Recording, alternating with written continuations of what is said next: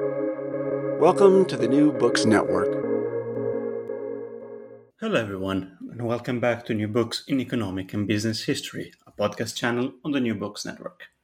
My name is Filippo De Chirico, and I'm one of the hosts of the channel. I'm here today with Dr. Ryan Smith, author of The Real Oil Shock: How Oil Transformed Money, Debt, and Finance, published by Palgrave MacMillan in 2022. Welcome to the show, Ryan. Thank you for having me on. This book deals with the consequences of this watershed moment in the history of the 20th century. The Real Oil Shock examines the evolution of global finance in the 1970s, the petrodollar cycle, and the innovations that it spurred. But before we talk about the book, could you tell us something about yourself and how you became interested in finance and in the oil shock? Sure. So I completed my PhD in economic and social history in June of 2022 from the University of Glasgow, and studied under Professor Duncan Ross, Jeffrey Fear, and Emmanuel Morland-Jourel. And what got me started in looking at this was reading a lot, like why the oil shocks in particular, was partly because of stuff from my master's research before starting on my PhD, where a lot of what I was getting into was around the modern economic history of the Middle East and how petrostates form and function and what are like some of the, particular quirks they have. And it was during these studies, as well as reading just general economic history around the rise of our current neoliberal moment, that had me asking the question of if there's a connection between these two broader phenomena. Because a lot of the literature that's out there either talks a lot about things like the Nixon shock and Bretton Woods as some of the key turning points for what changed the global market and global environment, whereas others, like, say, Naomi Klein, focus a lot more on policy and political changes. And it seemed like the oil shock was just sort of there, but not really talked about within that context. Now, there are certainly like other researchers like Mahmoud El-Gamal and Amy Myers-Jaffa, who wrote an excellent book on the role of oil in the development of finance called Oil, Dollars, Debt, and Finance, The Curse of Black Gold. And that one gave like a bit more grounding to what it was I was thinking, but it still sort of didn't quite bridge that gap. And it seemed like there was something missing there because it was one of the big wealth redistributions on a global scale. Certainly one of the biggest of the 20th century. Since the end of the Second World War. So it seems like, that's kind of important and why it's not in there sort of was perplexing to me. So I started looking more into that for my PhD, and specifically at what happened there in the world of finance, of how is all of this oil money that is basically completely liquid deposits coming out of the Persian Gulf, changing the way that finance is doing business. And was this significant for these processes of financialization, of a broader shift in how we talk about economic policy away from the public sector to the private sector, and all the other things that have happened since then? The main sources for my research were bank archives like the Bank of Scotland, the Hong Kong Shanghai Banking Corporation and their subsidiaries, and National Westminster Bank and Barclays Bank, as well as non-governmental organizations like the Organization for Petroleum Exporting Countries Research Library and the Bank for International Settlements, which was also supplemented by U.S. State Department cables procured from the WikiLeaks archive, period newspaper reporting, trade journals, and other similar primary sources, along with data and statistics gathered from the IMF, the World Bank, and British Petroleum. If I may, the title is a little provocative. The Real Oil Shock. Could you elaborate on that? What my thinking is behind that is everyone knows about the oil shocks of what they did for inflation and how they transformed economics on the ground in the time when they happened. But what I'm getting at with the title here is that the real shock was the lasting sea change that this brought on for finance. And without that, you wouldn't have a lot of the economic changes we've seen since. Like a lot of, for example, the developments of the 1980s of things like corporate consolidation and leveraged buyouts, or like, say, the increasing volatility of the stock markets and the rise of finance as a increasingly globalized and critical component of the health of the economy. So much of that is stuff that traces back to this time period. And as much as the shocks themselves were major events in and of themselves and are absolutely worth getting into in their own right, I think that the bigger shock was what this did to finance and the way that finance and money works. And that's something that is still lingering with us today. So, before recalling the main events of 1973, let's talk about the context. What was finance like before the oil shock? So, finance before the oil shock was, at the international as well as national levels, a much more closely regulated field than it would become in the subsequent decades. Part of this was at the national level. Different governments like the United States, the United Kingdom, throughout much of Europe, and other parts of the industrialized world had seen the consequences of the Great Depression, and particularly the role that financial speculation and relatively unregulated international financial flows, which were all thanks to things like paying for war reparations and lots of other stuff, had destabilized economics on a global scale. And you saw things like, for example, Glass-Steagall in the United States, which built a wall between investment banking and commercial banking, as one example of many of different measures that were taken by different national governments to make sure that never happened again. You then had the negotiations of Bretton Woods, which followed the end of the Second World War and brought on, we're finished in 1944, implemented following the war, which ushered in a new era for finance where you had the value of gold pegged to the US dollar at $35 per ounce. And this was important because everyone else was expected to buy gold using US dollars from the United States. And this was, of course, an artifact of the war that the United States had become the largest holder of debt as well as gold on the global scale. And it was also the only major industrialized power that hadn't been consumed in the conflict. So the US was in a position to basically dictate economic terms, and nobody was really in any position to argue at that time. And because of this, as well as just a broad consensus between economic policymakers in the different industrialized powers, there was more of like a greater degree of cooperation between regulatory authorities on like keeping banking in check in different ways, both at the national level as well as the international level.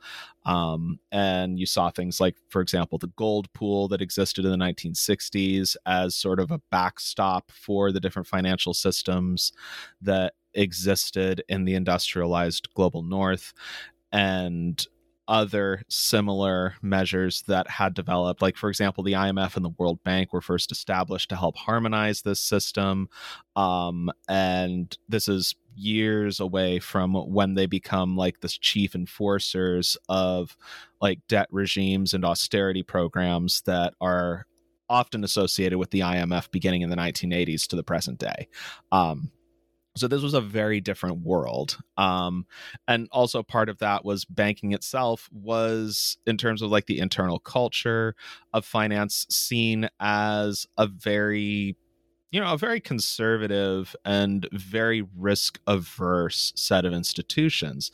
Like a common expression in American banking at the time, for example, was that your workday was 9 to 5 to 9. You got in at the office at 9, you left at 5, and then you were at the ninth hole on the golf course.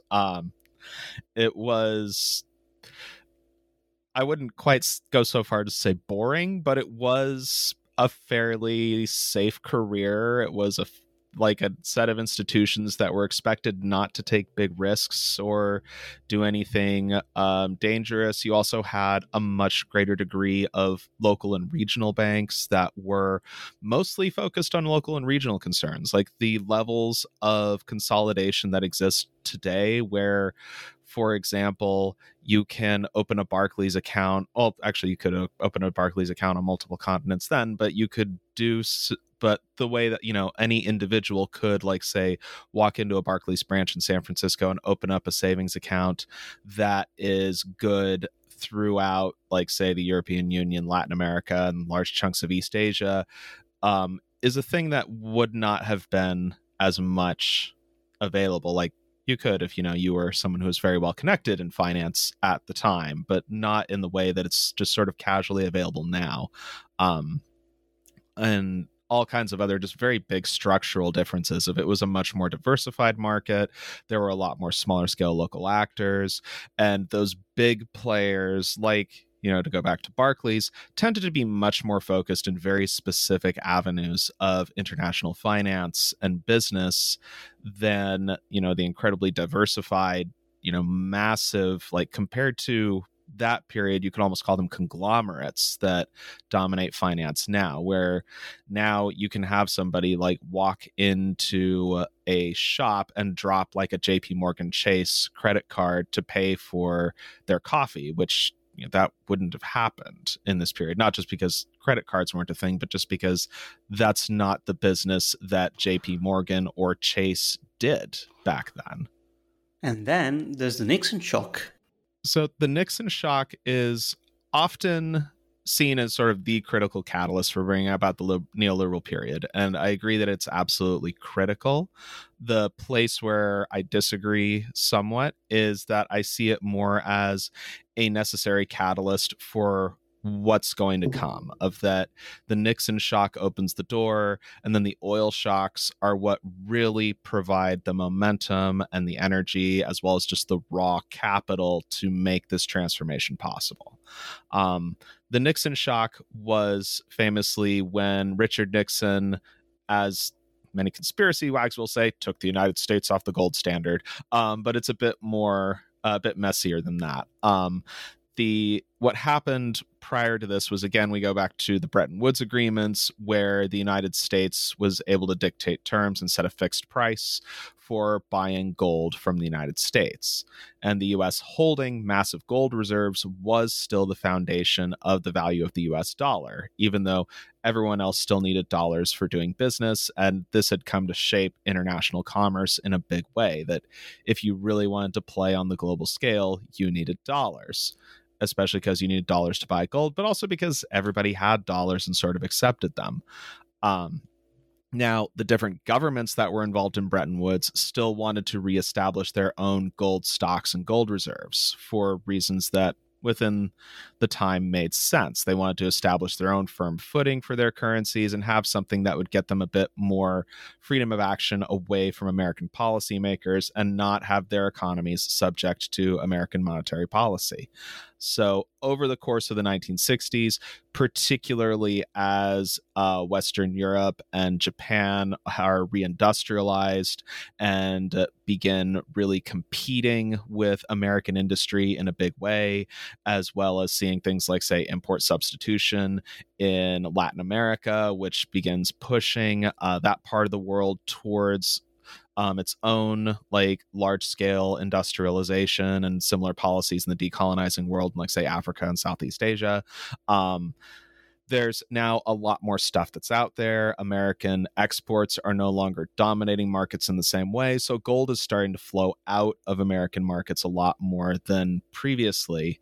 This put a lot of strain on the integrity of the Bretton Woods system and was threatening the value of the dollar. So by 1971, it seemed that everything was looking pretty unstable for the United States on the Bretton Woods end. And it also has to be pointed out that when it came to policy knowledge, Richard Nixon and his inner circle had a somewhat rudimentary grasp of how economics worked. Henry Kissinger, later on, as the oil shocks kick in, would famously note that this was something that was well outside of his wheelhouse, and all of his considerations for how he resolves the oil shocks later on are driven by geopolitical concerns more than necessarily because of his understanding of the economics. And this was also like the same Richard Nixon who would use price controls as a way to help shore up his reelection campaign than necessarily as an anti-inflationary tool, though it was also partially that.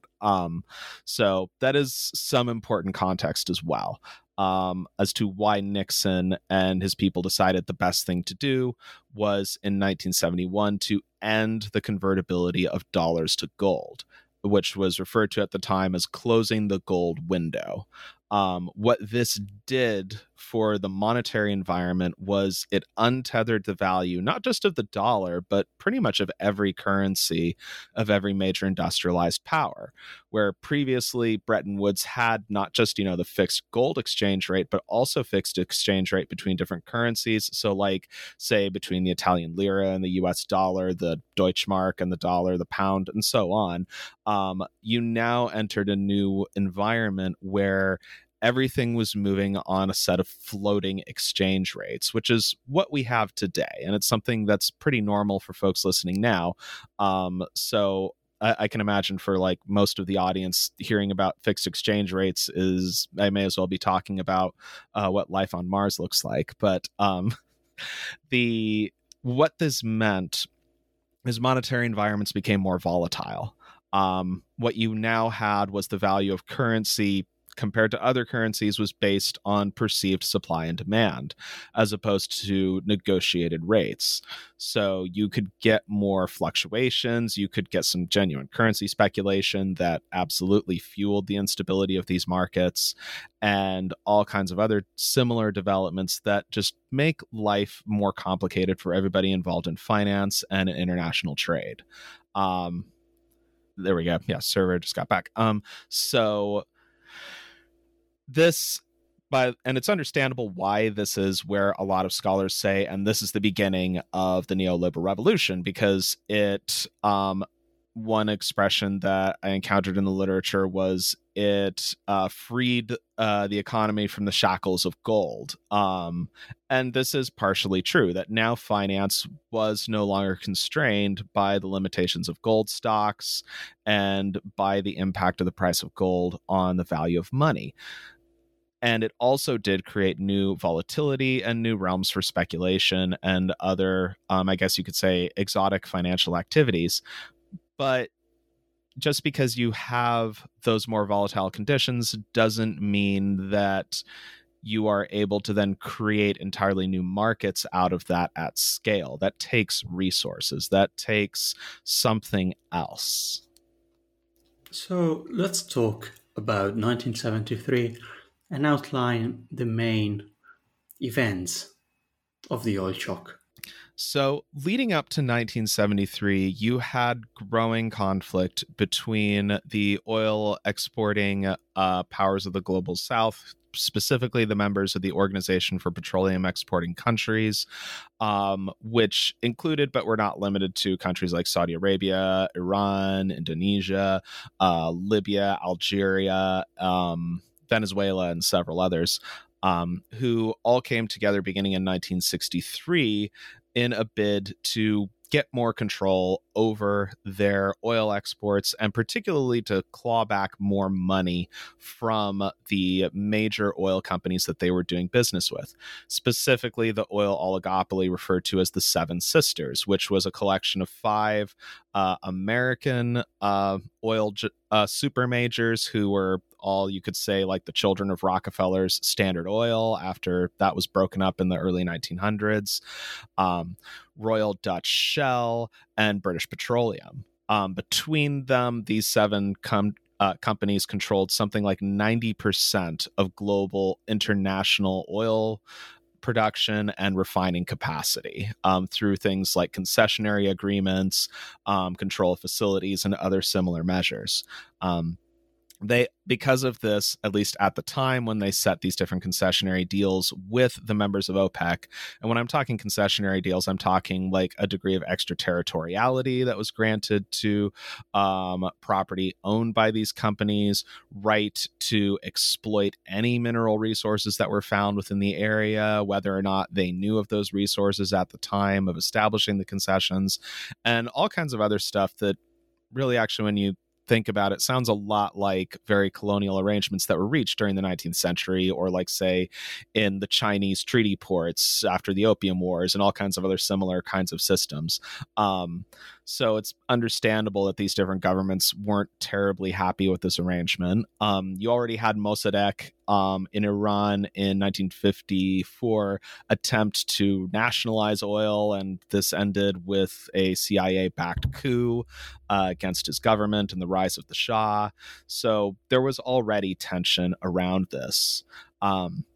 And things started heating up beginning in 1971 with the Tehran Agreement, which was the first time when OPEC was able to collectively force an increase in the price of oil and to set new terms. And this began something of a price war leading up to 1973. In fact, as early as March of 1973, a good 7 months before the oil shocks, you had the governing board of the Bank of Scotland, along with many other similar authorities at the time, already saying we are in the midst of the opening stages of a global energy crisis, because from their perspective, they were. Like, the price of oil had not moved an inch from 1945 to 1971, and now they're watching oil get ratcheted up pretty consistently on a week by week basis, and are going, well, what are we supposed to do with this, leading up to the oil shocks? So finally, what really sets it all off was the October War, which is also referred to as the Yom Kippur War, the 1973 round of the Arab-Israeli conflict, where Egyptian military forces under Anwar Sadat and Syrian troops, along with Jordanian forces, and with support from other powers within the Middle East, launched an invasion of territories that had been lost to Israel during the Six-Day War of 1967, which was the Sinai Peninsula, the Golan Heights, and portions of the West Bank.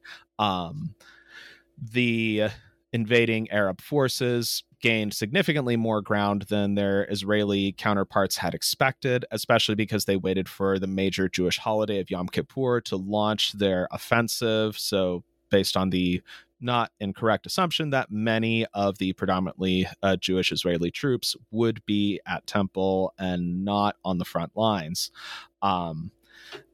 The circumstances were sufficiently bad that there are documents that were since declassified that showed that Israel even armed their small unofficial nuclear arsenal in expectation that things might get that bad, and demanded immediate aid from the United States. And after a lot of backdoor pressure, the United States sent relief supplies. And this is one of those, for want of a nail, moments that come up so much in history, that originally Nixon and his people had planned to send the transport planes in the dead of night so they hopefully could land everything quietly in Tel Aviv, get all the supplies off, and nobody would be the wiser to the United States being actively involved in the conflict, especially because at the time American foreign policy was much more to try to play a balancing act between the two.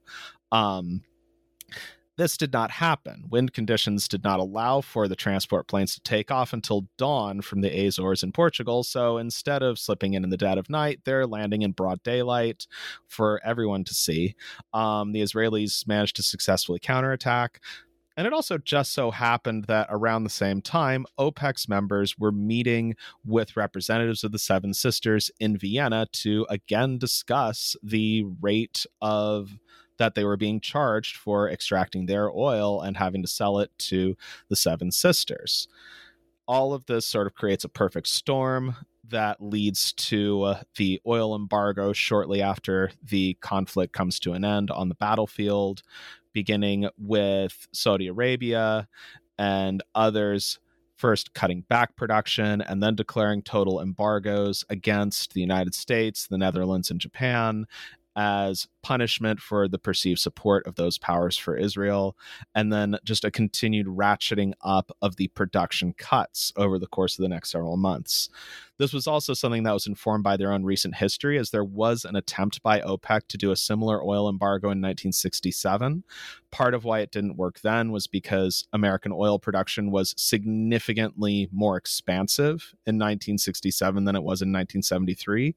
It was also because the 67 embargo was just an embargo, and it did not come with the production cuts. The production cuts, when combined with the embargo, put significant pressure on global oil market supply. So it wasn't just that Middle Eastern and other OPEC suppliers were not selling to specific powers. It was also that the size of the market itself had significantly shrunk.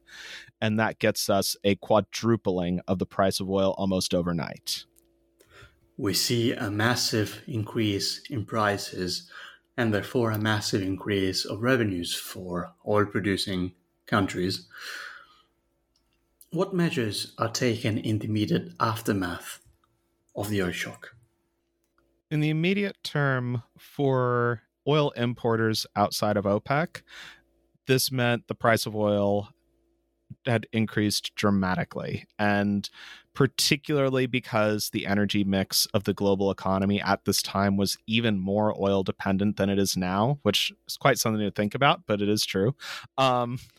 This meant the price of everything else was directly impacted through what's called pass-through inflation. So that meant everything was more expensive and a lot more money was having to go to pay for oil.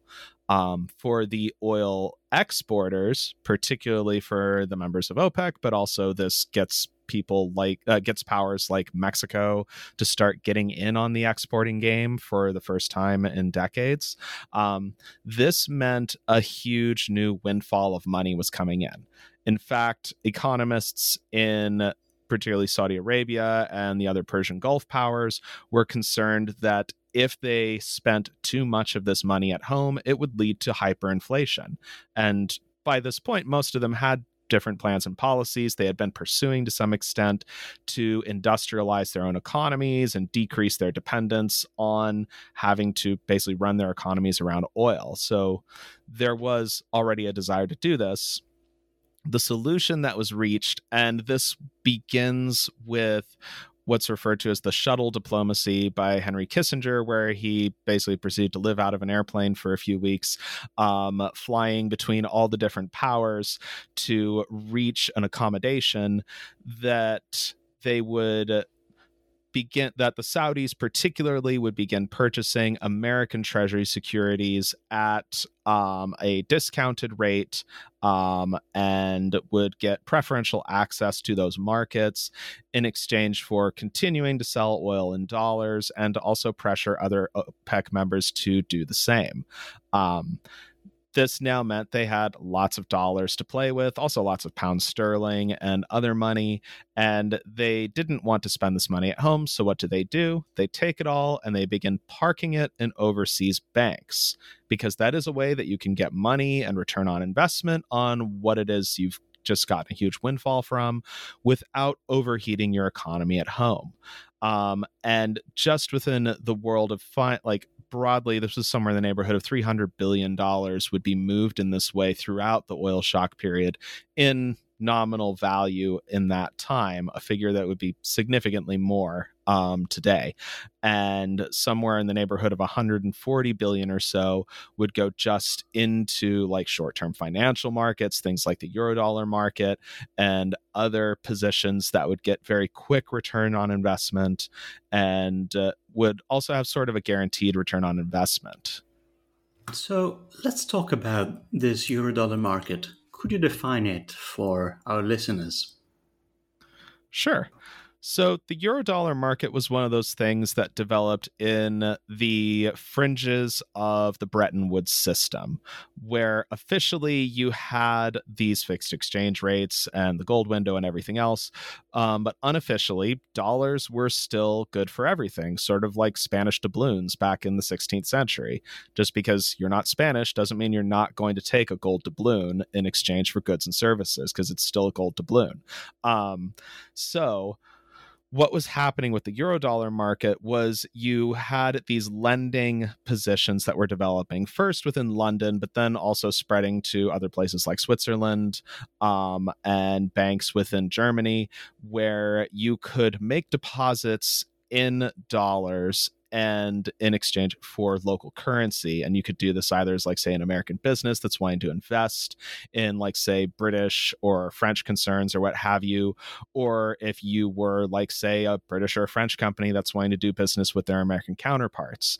And this creates this big economy of its own that is really one of the first, like, shadow banking systems to emerge in the post-World War II period. It was mostly unregulated because it wasn't really like, there wasn't a Eurodollar exchange somewhere that you could have your regulators go in and make sure everything's up to snuff. It was more just a lot of networks and people who knew each other and all did business within the same places.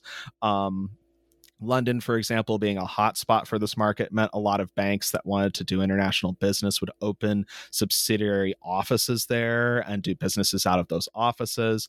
And it was much more, hey, let's, like, have a drink over lunch and talk about like setting up some loans than it was we're going down to the market to bid openly in the exchange for these different Eurodollar contracts kind of arrangement. So it wasn't illegal, but it wasn't something that was, strictly speaking, sanctioned either. And it sort of became accepted by financial regulators because it was a useful source of liquidity, and nobody really could agree on what to do with it. Like, British finance absolutely loved it because it was a great way to bring finance back into the United Kingdom. Folks in, like, say, the Federal Reserve were a bit more leery of it because they saw it as worrying for the stability of the dollar. And this all foreshadows later on why international regulators failed to really pull it together and collectively act during the petrodollar crisis. And it also plays a critical role in making that crisis what it is, financially anyway. I was about to ask about the role of international regulators. I think about the IMF, for instance. What were they doing? Did they try to put some kind of mechanism in place? How did they react to the oil shock? Well, they do their best, and one of the best examples of this is the IMF oil facility, which begins in 1974, and then the OECD sets up a similar fund beginning in 1975. The Bank for International Settlements also gets involved by providing similar kind of backstop loans to these other loans that have been established.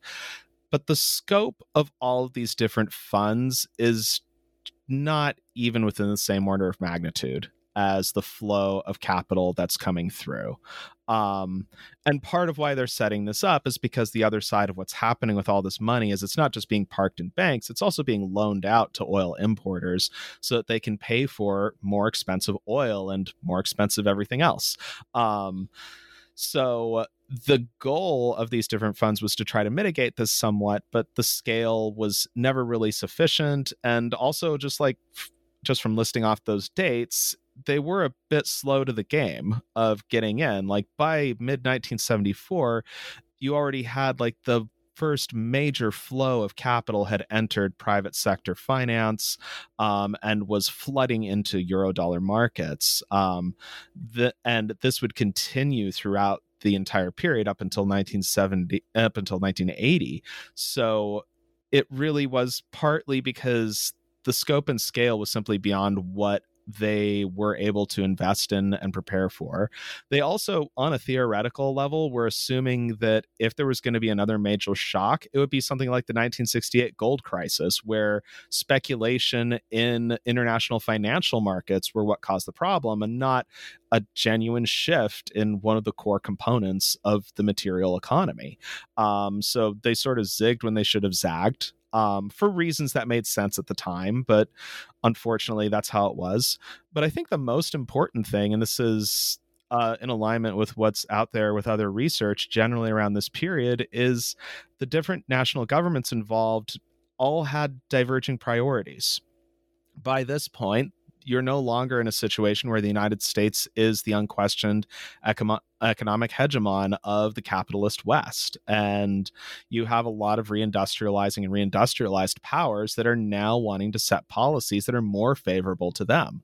So you see things like, for example, the British putting on the brakes for a larger oil facility because they're actually quite okay with all this money flowing in, because this is, again, just as the Sterling crisis and all these other things are about to heat up. So something that's going to give a shot in the arm to their financial system is great.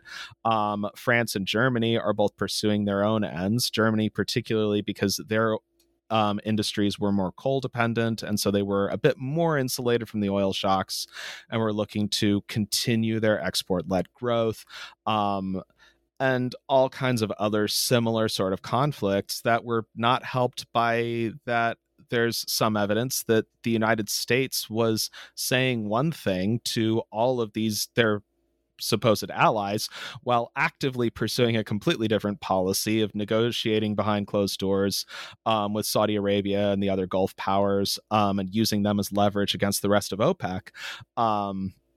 So it really is just a total mess of, not only is like there no coordination, it's that the critical players are all working at cross purposes, and the different organizations that are there, like you can kind of get this feeling from reading the BIS documents of, they're like, well, we really would like to do more, but this is the best we can do with what we've got. Let's talk about banks and see what they were doing with the money they were able to collect on the euro-dollar market. Your book talks extensively about the syndicated loans, and I was wondering if you could explain how they worked. So a syndicated loan is a special kind of loan that happens when a group of banks get together to extend credit to a specific economic concern. It could be a government, it could be a corporation. They're not new by this period. Like the United States built a lot of the big railroads networks of the 1800s using syndication. The Germans absolutely were using syndicated lending in like the 19-teens, thing like most famously with, like, say, the Berlin to Baghdad Railway, and all kinds of other similar projects. What's different about these syndications is, so far, and the way a syndication works is you'll have like a lead bank, which is the one that has like the staffing and expertise to handle these kind of big, complex financial packages, and the different participating banks who will sign up and they'll contribute capital and they'll pay small fees to the lead bank to handle all the business. What's different is, up until this point, syndications, where they existed, mostly were confined to their specific markets. So, like, say, if you had a German syndicated loan, it was just going to be German banks and probably just for a German business concern. This is now, you do have the first international syndications begin in 1968. And these start getting experimented with a little bit in the late 60s. But it's the oil shocks that really make them extremely popular, because now you have a combination of national governments, major municipalities, national corporations, in terms of, ones that are directly or partially state-owned, that are now asking for significantly more capital than they previously have. They don't have enough from local sources, and you have these banks, particularly in New York and London, where a lot of this petrocapital money is winding up, who have lots of capital that they have that their depositors, particularly from the Persian Gulf, are expecting a return on investment from. So they do what banks do when you have capital and demands for return on investment. They start loaning it out and they start building these new international syndications. And what's really significant about these syndications is not just that they're international, which is somewhat new in this period, though not totally new to the oil shock. It's that they start bringing in mid-level, regional, and local banks into the situation. Previously, when you were doing international finance, this was very specialized. Very specific banks did this. Now you had people like the Bank of Scotland, who mostly focused on Scottish industry for most of their history, lending money to Brazilian power companies and to like Iranian industrial projects and all kinds of other stuff that they previously never really got involved in. And this makes finance a lot more globalized in a big way. Of now, a lot of banks that previously didn't have much international exposure are now bound up in international markets in a big way. Let's talk about financial practices. Your book highlights that the amount of swap contracts and futures, such as the interest rate futures, increases enormously during these years. Why and how? So, interest rate futures are, again, building on something that already existed. But were still something fairly new in this time. A futures contract, for those who aren't familiar, is a contract where you agree to pay a certain price for a given good or service at a future date. And this started like in places like, say, the United States around agricultural commodities. Because, like, say you are a pig farmer and you bring your hogs into market a day after somebody else just brings a whole bunch in, the price of your pigs is going to be a lot lower, and that's going to, creates a lot of risk and a lot of problems for you. So this gives, like, starting in, like, say, Chicago, they start reaching these agreements called futures contracts, where farmers would make an agreement well in advance with a commodities dealer that they would sell their hogs to this particular person at this particular price on this particular date. And that helps stabilize everything. An interest rate future is a little bit different because this is applying the same logic to financial products as opposed to physical commodities. They were spun off of currency futures, which developed because of the Nixon shock and the end of Bretton Woods, so where you had new instability within the markets. Incidentally, that was proposed by one Milton Friedman. And he lobbied specifically with the Secretary of the Treasury, to legalize those in the United States in the first place. And they became the model for the interest rate future, which was an agreement to get a loan at a specific interest rate at a certain point in time in the future. This was increasingly important in the period of the oil shock, and they don't really develop until after the oil shocks really kick off, because interest rates were becoming increasingly volatile throughout markets. Part of this was because of central bank monetary policies, but also because the markets just generally were a lot more volatile. So rates were going up and rates were being charged at different levels. So you needed guarantees. And they included things like ratcheting rates, so that if things went up, you could then just sort of bring it back down, and all kinds of other different measures to try to stabilize things a bit. And yeah, if this stuff is sounding a bit woolly, like some of this really high finance derivative stuff is a bit of a mess. And this is definitely the stuff that took the longest for me just to wrap my brain around how it works generally. What about swap contracts? So swap contracts are also something that comes out of this same period, and they really rise into prominence because of the Eurodollar market and the increasing demands for liquidity, like liquid currency, and the means to make different loans and contracts possible. What a swap contract is it's basically an agreement to swap, as the name implies, one financial product for another. Specifically, as it first starts, in the case of currency swaps, the way it worked was that I would say I'm a British bank who wants to do business in the United States. I would take out a loan in pounds because I can get that at a better rate than I can at dollars. I would then send somebody across the street to a representative of an American bank. They would take out a similar sized loan in US dollars, and then we would basically pay each other for each other's loans and swap the loans. And this also, like the Eurodollar market, is happening in what's referred to as a dark market. This isn't happening in big open exchanges. This is not something that's regulated. It's just a practice that's emerging and becomes increasingly regulated between different banks. And really, we don't actually even get the first numbers on how big this market is until 1980, and the first international markets until 1985.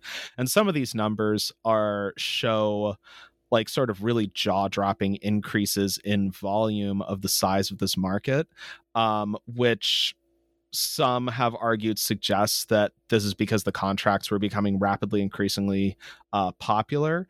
But I think what's more likely, especially because the documentation during this period was very inconsistent. These loans were referred to as things like back-to-back loans or interbank loans or all kinds of other different terminology. Like within the Bank of England's own documents, they're not referred to as the same way throughout this period. And often these kind of back-to-back loans were things that weren't really recorded in the balance sheets in the first place because, you're swapping the loans. Nothing's really changing that much, so that you just have to make a note of the transaction somewhere. And how these things were archived wasn't even necessarily consistent. So it not only is it an unregulated dark market, even the banks aren't really being consistent about how they're recording and keeping track of this stuff. So even though some have argued the rapid increase of the size is suddenly it became really popular in the 80s, might be overstating the case a bit. I think what might be more accurate to say is the rapid increase of known swap contracts was because they were becoming increasingly regularized and regulated and normalized. And I suspect that the scale of their use was probably quite significant simply because of how big the Eurodollar market became in this period, how much pressure there clearly was on banks to meet all these obligations, and stuff from their own internal documents saying, well, we're under a lot of pressure to be able to meet these contracts and make all this work, so we need to get this money somehow. Let's move on to 1979 and talk about the second oil shock. So the second oil shock, which I distinguish in my book from the oil embargo, is much more of a genuine shock, whereas the oil embargo of 1973 was due to escalating tensions that if you were in the industry, you knew this was coming. That at some point there was going to be a confrontation between OPEC and the Seven Sisters. It was just a question of when. The second oil shock was much more surprising to anyone who was, say, not living in Iran at the time. And this was because to all outside observers, Iran was an industrializing, diversified economy with a stable political system. They had successfully suppressed... and connections lost. There it is. Yay, connections back. They had successfully suppressed significant dissident movements. For example, the Ayatollah Khomeini had been exiled for years by this point. So to all outside observers, Iran was an extremely safe bet. They were getting lots of money coming in. They were spending lots of money, and not just on, say, industrialization and economic projects, but also on really, really high-end weapon systems, like cutting-edge material from the United States. There was one document in the Bank of England where they discussed swapping oil directly for missiles from British contractors instead of bothering with the whole selling it and buying stuff.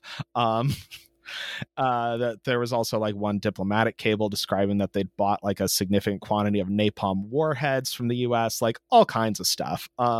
So Iran, as far as everyone can tell, is doing fine. But if you're actually in Iran, all of this spending sort of overshadowed the wealth divide between the people who were close to the Shah and different industries that were sponsored by the government was like their wealth was increasing, everybody else was being left behind. The sort of rapid industrialization he was pushing was causing significant social upheaval within the more predominantly rural populations. Iran's agricultural exports and agricultural economy suffered, and they actually shifted to ceasing to be a net exporter during this period of food. There's all kinds of things at home that, for folks who remember things like the history of the French Revolution, this is all starting to sound a little familiar. And then in 1978, this all explodes in the Iranian Revolution, where where you start seeing mass protests in the street. The secret police fail to contain them, so the Shah makes the fatal mistake of sending out the army, which was largely conscript-based and not interested in shooting their neighbors. Shortly after, the oil workers go on strike, and that's it. The Iranian government fell, and one of the big producers within OPEC is now out of global markets. This was then immediately followed by action by the United States, such as like freezing Iranian assets in a bid to sort of punish the new revolutionary government and get a handle on things. And this is also when you have things like the hostage crisis and all kinds of other stuff going on. What this does is it doubles the price of oil again. And as this begins, you see this in OAPEC documents, the Organization of Arab Petroleum Exporting Countries, as opposed to OPEC, where at first they're seeing this happening and they're going, okay, well, it's going to be another windfall. We've seen this story before. It's going to be great. But by 1980, they've concluded that the new wave of inflation that's come with it, as well as the fact that most oil importers by this point are heavily in debt just to keep up with the cost of the original oil shock. So what this does is, instead of providing new windfall, like OAPEC's own documents say that they only received something like 60% of real value versus the nominal value of the new windfall, that this is not really making the money they thought it would, and it has beggared all of their clients and all of their customers. This also, for the world of finance, causes huge immediate shocks, both in terms of that OPEC powers, particularly the ones in the Persian Gulf, stop putting their money in overseas banks because they now see they're not getting the same windfall money. So instead of being afraid of hyperinflation at home, they're making sure they actually have enough money to pay for everything. You have examples like Kuwait, who start implementing currency controls to prevent the outflow of hard currency, which leads to a lot of money being invested in speculative markets back home, like the Souk al-Manak.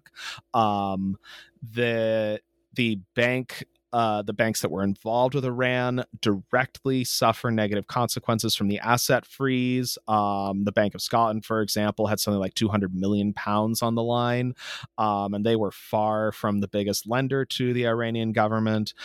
This basically froze up billions of dollars just as markets needed liquidity that just was no longer there.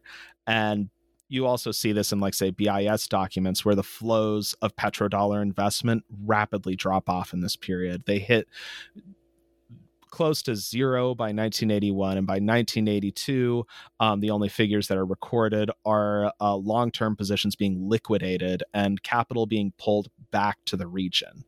And part of why this is happening is not just because of the economic instability, but because the political story is still unfolding.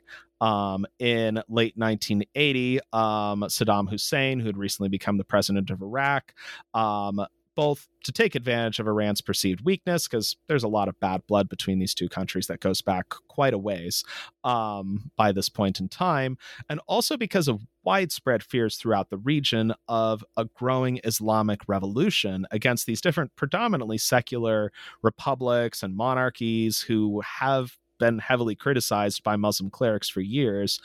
And this culminated in, like, about the same time as the Iranian Revolution. The Grand Mosque in Mecca was taken over by Muslim militants.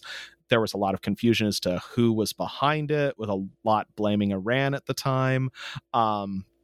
So Saddam Hussein decides both to take advantage of Iran's perceived weakness and to stop the spread of revolution. He launches an invasion of Iran, and this turns the Persian Gulf, which is a major channel for the movement of oil, into a war zone. It further constricts oil production throughout the region. And also, most importantly, the Persian Gulf powers start, instead of having money to send overseas, start extending interest-free loans to the Iraqi government to fund their war.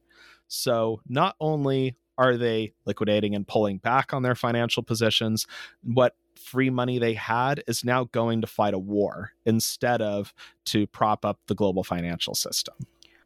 And this is also happening while the Volcker shock is making lending even more expensive. So it's just sort of a perfect storm of it's harder to lend, harder to move money, and there's a lot less of that money in the first place. Exactly. And I just wanted to ask you about the Volcker shock. How do these two phenomena combine? Well, it comes at really the worst possible time for oil importers because already they're having to previously pay interest on the loans they've taken out. And there is, to an extent, and you see this particularly in, like, say, Mexico, before the 1979 oil shock, there's already the beginning of the extension of rollover credit, which is basically banks saying, we're going to give you a little bit of money to help tide you over while you get your finances in order to pay for your existing loans, and everything will be fine. When the Volcker shock significantly increases interest rates by several base points at a time. Like, I mean, we're talking about interest rate increases now, and those are having a significant negative impact on the economy. The rate increases of the Volcker shock were significantly higher than this. Like, we're getting up to like 15-20% rates. It was absolutely eye-watering levels of interest for anyone who's wanting to take out money. So just as the money is not flowing out of the Middle East, particularly because, again, they're the largest source of this liquid petrodollar reinvestment in this period, it's also way more expensive to borrow. And for people who are now looking at oil doubling on top of quadrupling from 6 years previously, this is money they don't have. This is money they have to borrow from somebody. And now it is way more expensive to borrow that money in 1979, 1980, and 1981 than it was in 73, 74, 75. So it just really isn't possible to get through the previous oil shock as you did basically on like a cushion of credit, because that cushion's not there anymore. And this is what leads us to the 1982 global debt crisis and all these different countries defaulting on their loans because now they just can't afford it. Dr. Smith, thank you so much. It was great to talk about your book, The Real Oil Shock, and to connect all the bits and pieces of the 70s. I don't want to take too much of your time. Before we go, I just wanted to ask you, what is your next project? What are you working on at the moment? Right now, I am working on some more contemporary research around how the declining cost of renewable energy will be impacting the way that finance and economics works. And that's currently in its beginning stages, though the initial results look very exciting. In my opinion, that actually may be the bigger thing that renewables do beyond averting catastrophic climate change. So, watch this space for wherever that comes out. I'm also going to be launching a narrative history podcast in August called A History of Capitalism that just sort of gives a nice broad overview of things beginning from, like, say, the late Middle Ages up to, well, all of what it is we just went over. And, see how that goes. And yeah, those are just sort of the big things I've got in the works. Also looking a little bit at 1982 a bit more.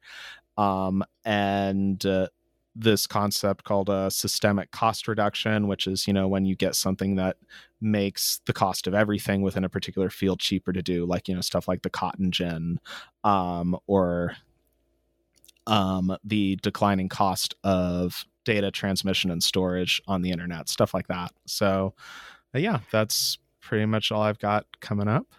I'm looking forward to listening to your podcast on the history of capitalism. Thank you so much, Dr. Smith. Thank you for having me on.